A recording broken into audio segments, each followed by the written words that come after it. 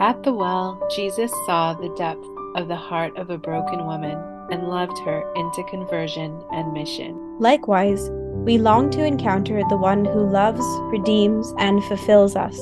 And you're invited to join in. This is the podcast At the Well. Welcome back, everyone, to Season 5, Episode 2, as we continue to journey in Dr. Edward Shree's book, Walking with Mary, a biblical journey from Nazareth to the cross. To start this episode, I will ask Erica if she can lead us in prayer. Sure. In the name of the Father, and of the Son, and of the Holy Spirit. Amen. Blessed Virgin Mary, teach us to be obedient as you were obedient.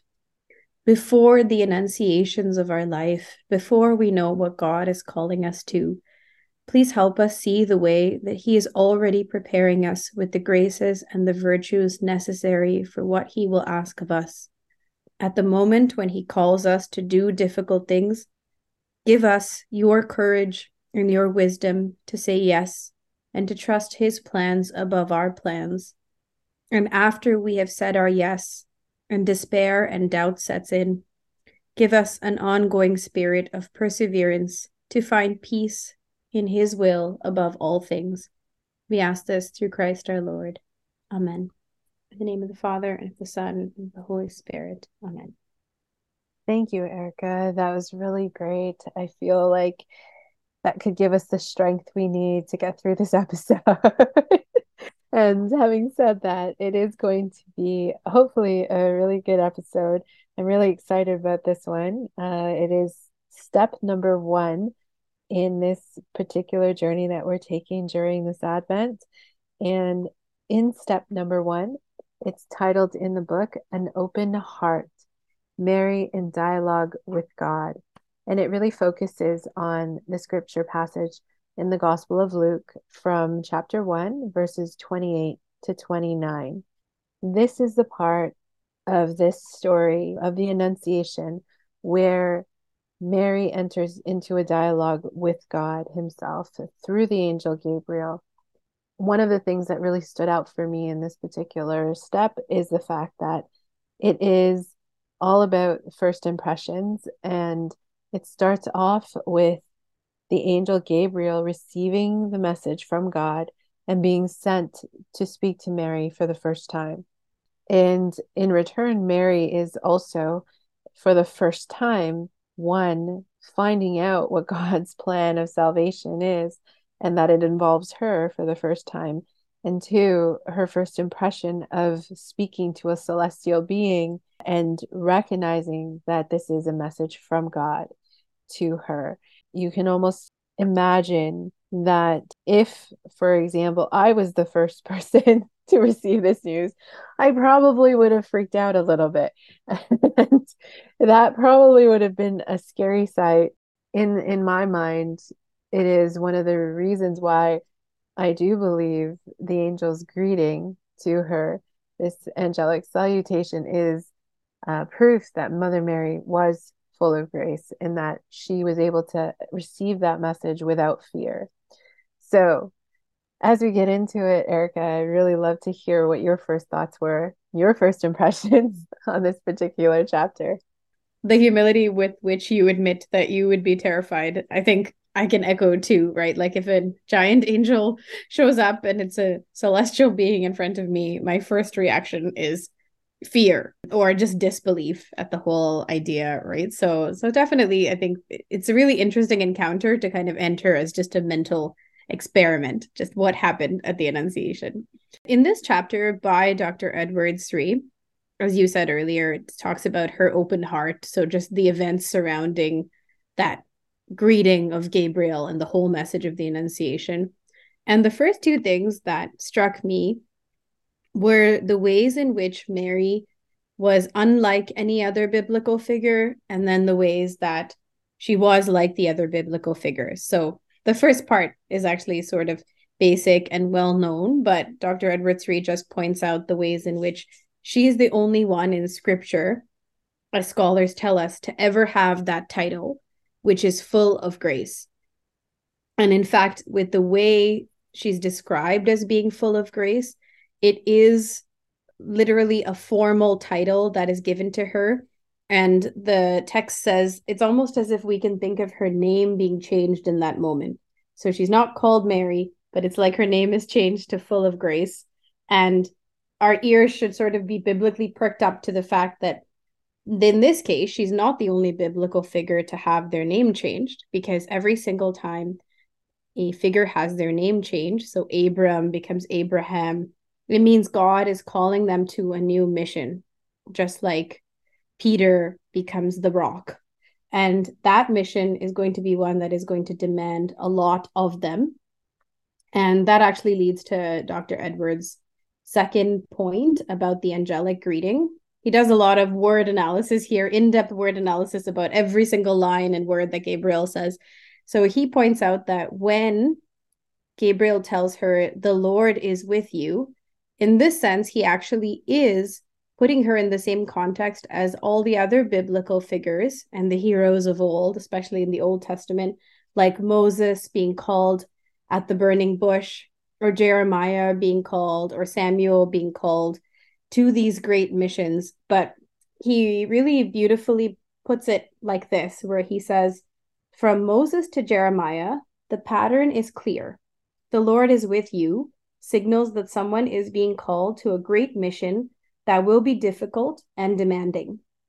And the future of Israel is largely dependent on how well that person plays his part. As one commentator explained, in these texts, the destiny of Israel is at stake. The person to whom the words are addressed is summoned by God to a high vocation and entrusted with a momentous mission, and the religious history of Israel, and therefore the whole world, depended at that moment on his or her response to the call. So I really like the weight of that statement, which we knew that Mary would have known as well. She knew her scriptures. She knew what it meant when the prophets and patriarchs were assured that the Lord would be with them. It was beautiful and awe-inspiring, but it was also scary. And in the case of most of the prophets and the patriarchs, they tried to reject that mission or show how unfit they were, right? In the case of Moses, he says, pick my brother Aaron, he's more eloquent, because obviously God's mission, the normal reaction is that it fills you with fear. But what he mentioned was really great here is that God also gives this extra assurance that he will be with them, because they will need his grace if they're going to go on to save Israel in their response to the call and save the whole world. So it kind of excites me and makes me think of the superhero movies, you know, where the superhero or main character is called to this great mission and they're literally told that the fate of the world is on their shoulders and how well they do, right? Or kind of like Frodo gets entrusted with the ring, but we literally know that everything will collapse if he fails at this mission, and he is Middle Earth's last hope. So there's actually just such a great potency, I think, and significance to the moment. And Dr. Edwards recaptures well then what it would mean for Mary to be implicated with these other biblical figures. But I would probably build on what he says by adding, as we know, that Mary's role in salvation history goes on to be greater than Moses and than Jeremiah and Abraham. And it is the role upon which all of salvation history hinges. I love that. I love that. And, you're making me think, and so is Dr. Shree here, about the fact that there are certain indications or indicators that this is very different from all those other calls, because in this case, we do have someone who is immaculately conceived and who is without sin and who is full of grace, and that there is no doubt, there is no questioning, there is just this openness that she has to it. And what I mean by that is that, as you mentioned, you see Moses kind of saying, not that he doesn't want to do God's will, but he just doesn't think he's worthy. And one can say the same about Saint Joseph. He says there was a theory that he was going to just quietly leave Mary because of what happened. And in his case, it was also a situation where there was this doubt, perhaps, that this mission was just too great for him. With Mary, there was no doubt. Just really the openness of Mother Mary's heart as St. John Paul II talks about, one of the points of the feminine genius would be this receptivity. And there is no one that shows that more in this moment than Mother Mary, receiving God's message from the Angel Gabriel and just allowing it to settle in her heart. That is just such a display for me of her receptivity to God's will in her life. And I'm really glad you do point out her receptivity, Rachel, because like you said, she's conceived immaculately. She doesn't have original sin like these other biblical characters. And therefore, her maybe hesitancy or fear at doing God's will is not necessarily the same as theirs. But I was really moved by the way that Dr. Edwards Rees still pointed out, as Luke's gospel does, that she is greatly troubled. But it's interesting that when he builds on why she's greatly troubled, it's not because she's resistant to the will of God. It could be firstly out of her humility, because she's being called to a great mission. And that mission in itself is daunting, because though she trusts God and though she's been inclined to him from the moment of her birth, it's actually interesting to see how it's not sinful for her to still be scared, right? Or even troubled in her heart. And then he actually goes on to say a really cool word play fact, which is, we know that Luke's gospel says that Mary in that moment considered what sort of greeting this might be. So right from the get-go, when the angel even says, "Hail, full of grace," she knows that this is a strange, unheard of, bizarre greeting. And so what's nice is that he points out that the word considered, when you actually parse out the Greek meaning, comes from, I'm probably going to say this wrong, but dialogizeto. So that actually means dialogue. And this is where he goes into this beautiful explanation of how Mary, in that moment, as she considered this greeting, she also did not allow the fear to become overwhelming to the point where she backed away or retracted from the mission. Instead, as Pope Benedict XVI explained, Mary entered into an interior dialogue with the Word. She carries on an inner dialogue with the Word of God that has been given her, and she speaks to it and lets it speak to her in order to fathom its meaning. So in this sense, she actually responds like Samuel, who, when he first heard the promptings of God, didn't close the door of his heart, but humbly put himself at the Lord's disposal and said, "Speak, your servant is listening." So I actually think that that forms a beautiful model of how we can understand that conversation. And a while ago, I had read, not in this text, but another text, that this conversation in actuality probably went on longer than what Luke was able to write about, right? Like we get a very small snapshot version. So let's just say they talked for hours well into the night.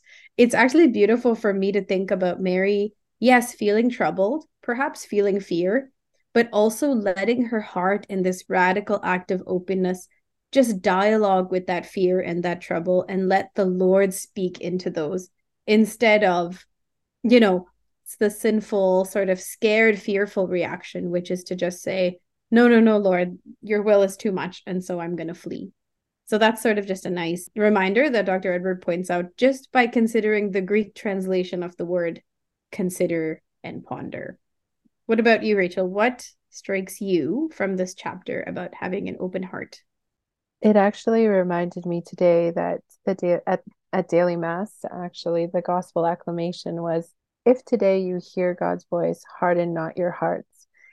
And that made me think about preparing for this particular recording tonight. And it also reminded me of a very good homily that I had heard one of our friends that we know who is a priest say about open hearts and keeping our hearts open, and how as Catholics he gave this image of us being like Jesus and Mother Mary in the Sacred Heart and the Immaculate Heart, of having our hearts out in our hands and leaving it out in the open, and not pulling it away when we start to get scared or we start to think somebody might hurt us, but in fact allowing it to just remain there, even if it gets hurt. Because just like Jesus and Mother Mary was so docile to God's will, even if it resulted in suffering or death, they didn't take their heart away for us to see. They just kept it there out in the open and held it out for us so that we knew that they loved us. And so it just made me think about Mother Mary in this mission, having her heart out there, and God coming to her and telling her that this is going to be your mission. And instead of taking her heart away and saying, no, you know what? I think this is a little too much for me. She never bothered to take it away. She, in fact, left it out there and said, you know what? Okay, then. And gave her fiat, right? If this is your will. And so that image was just in my mind all day as I was preparing for this recording and just thinking about this chapter. How many times did I hear God's voice and did I not follow because I feared, or I shied away because I had doubt that I was worthy enough, or doubt that I was capable enough because I was relying on my own strength to do it? Instead of saying, if God is asking me to do this great mission, then surely trusting in him that he would in fact give me the grace that I need to do the mission that he's asking me to perform. This is where a lot of us, especially me, have the opportunity to grow, because it started making me think about what was the weight of my no when I said no, and what would have come to fruition if I had said yes. And we will never know, but that's what life is. It's just a series of choices, a series of decisions of whether or not we trust and follow God. And so I like what Dr. Edward Sri says in this book about our own annunciations, because that reminded me of all of those times. And then he talks about how it's not just one fiat. That was her first fiat, but there were multiple fiats after that. And just like us, we have to continually give our yes to God. Every moment that we are asked or tasked to do something, there is an opportunity to give our fiat and to be docile and open to whatever God's calling us to do. I have this image of this narrow path that sometimes is very difficult. And I have to trust that if he's calling me down that path, that he will make a way for me to move down that path. And I also have to trust that he will do the same for my children and for everyone else around me as well. In order for me to ask my children to follow God, I also have to follow him. So it makes me think about how my fiat can then be the witness and example that they need in order for them to give their fiat, and so on and so on. And so it's just not me. And that's, as you were mentioning, it's not just Israel, it becomes the whole world, right? So yeah, those are some of the thoughts I had had. I actually think that that's a really amazing and scary thought experiment, that, as we know, Mary had multiple annunciations and multiple times to say yes or no to the will of God. She continuously gave her yes, but my history of sinfulness and your history of sinfulness is such that we can remember moments where we said no and that had ramifications, but also moments where we said yes and then we saw the fruit of that decision, right? So yeah, I think that's actually a really good thought to have. It sort of reminds me, just referencing back to the last episode, of my own thought of sort of foolishly having spiritual jealousy towards Mary, where I thought I can't relate to, having this big radical call to do God's will. But this chapter more and more reinforced in my mind, especially when Dr. Sri talked about how we all have annunciations, plural, that I can have many moments and have had many moments in my life where I can feel the Holy Spirit prompting me to do this or say this. And then obviously I have that decision to make, right? Am I going to say yes? Am I going to say no? And then there's that beautiful mercy of God inviting me into another opportunity, even if I do say no, especially if I repent. Then there's also that beautiful ability for God to build on my yeses every time I do say yes, because hopefully with each yes, it becomes easier and my heart becomes more attuned to wanting to do what he wants, right? So that's the hope For each time. sure, for sure. The last thought that I had was that Dr. Edward Shree actually references a poem that's written by the 20th century Catholic writer Denise Levertov. And it is written in such a format that it is from the perspective of Mother Mary receiving the Angel Gabriel's message. And so it was just such a beautiful way of bringing art into what was happening in this moment, because as we hear in scripture and many times over, that one day we are to join the angel's song. And I find poetry very much a song. And in this case, the greeting of the angel Gabriel is something that was said for the first time by the archangel in this Annunciation, but it's something that we repeat over and over and over again when we say the Hail Mary. And we join in heaven's song when we do pray the Hail Mary, and in the fact that these were the words that God himself chose to greet Mother Mary through the angel Gabriel. And so it's just beautiful to think that even though this was the first time that it was said, it never ended. Mary is continually praised and petitioned by us to help us and intercede for us. And just as God had to ask for her permission to consent to being part of the plan of salvation, we also, by saying the Hail Mary, are showing our willingness to be part of that plan as well, because we are participating in this song, in this message of the angel Gabriel. Yeah, I like the relationship to the prayer and the saying. It's almost a reminder of what we feel when we enter into that Hail Mary each time, right? Yeah, so it's almost like if we enter into the Hail Mary with such reverence, as remembering that these were actually the words given by God to Mary, then I think, to say those words, Hail Mary, full of grace, would take on a whole new meaning every time if we were to consciously and intentionally remember that this was the first greeting of God to Mary. Absolutely. So we hope that you gain some insights from this first step of Mary, which is the step she takes with her open heart at the moment of the Annunciation. And we'll be continuing with our book, Walking with Mary, and covering the second chapter and the next step in our following episode. And I think that will take us into the way we end all of our episodes, which is with our God incidents.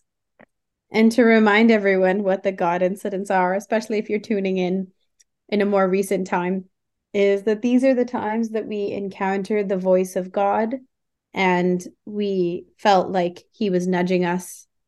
It could be in either a consoling or a desolating way, but we feel definitely like it was a time when he was trying to speak to us through an encounter in our life.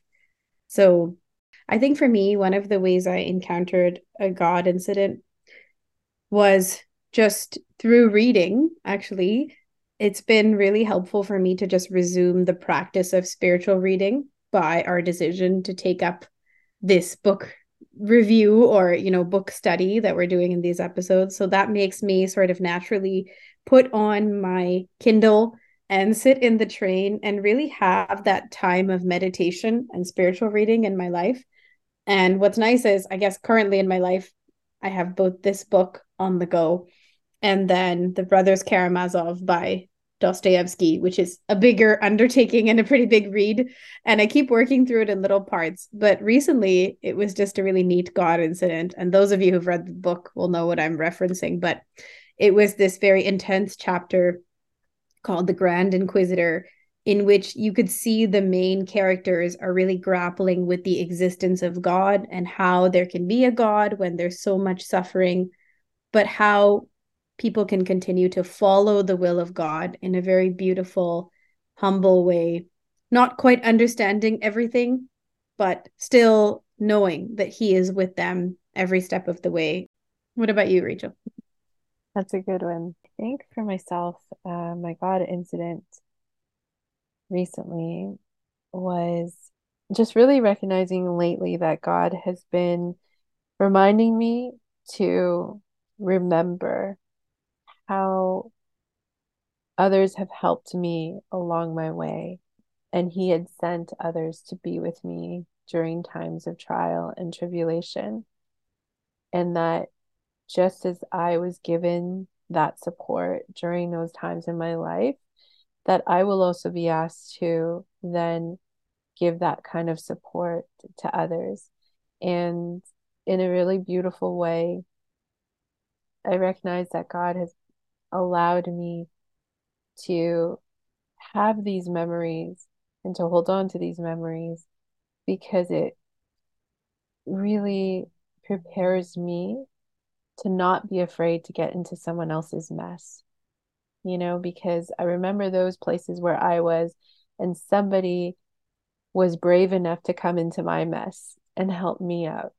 When I see others struggling and I see others in this deep muck that maybe somebody else put them in or they got themselves into, either way, it doesn't even matter. But they just need somebody else so that they can come into that mess to be able to let some of the light in so that there could be some sort of hope.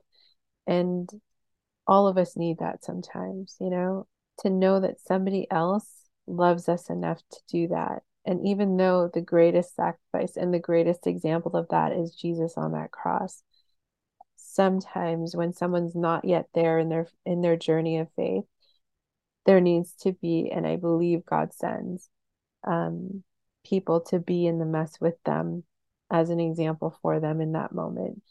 And so if you have received that kind of love from God, where somebody has met you in your mess and helped you through it, be grateful for them. Especially, we're recording this on the United States Thanksgiving, so or the United States Thanksgiving Day. And so just remembering that and being grateful and thankful for all those people that have helped you along the way. And just remember that all of that came to you for free. And we also need to be able to give that away for free when the time comes and God calls you for that purpose as well. So just being really grateful right now for all the people that have helped me and really grateful for all the people that I have been called to help and to be an example for them because that allows me to share the love that I received freely. So it is a blessing for me too, and it sanctifies all of us. So I am just grateful for that. And I found that to be one of the bigger God incidents recently. And I'm really happy you shared it because it does sound so profound to just think about ourselves at our worst and how God could pull us up out of something so that we can sympathize with others and realize that, yeah, like you said so beautifully, everything we have is gift. So to give away that free gift to others, it's just the natural progression of life. So, and a great reminder for American Thanksgiving. So for those listening and celebrating, because we're so used to purely Canadian Thanksgiving, happy Thanksgiving to you. And we hope it is a time for reflection and gratitude. Great. And so I guess that wraps up episode 2 of this season and week 2 of Advent. We hope that your Advent is going along very fruitfully right now and hoping you can get some more time in conversation and in dialogue with God. We'll wrap up this episode as we normally do with a Hail Mary. In the name of the Father and of the Son and of the Holy Spirit. Amen. Hail Mary, full of grace, the Lord is with thee. Blessed art thou amongst women, and blessed is the fruit of thy womb, Jesus. Holy Mary, Mother of God, pray for us sinners, now and at the hour of our death. Amen. In the name of the Father, and of the Son, and of the Holy Spirit. Amen. Thank you, everyone, for listening once again. We feel really blessed, and we are grateful to all of you for tuning in every so often and spending some time with us. Hope you tune in once again. Bye until next week. God bless.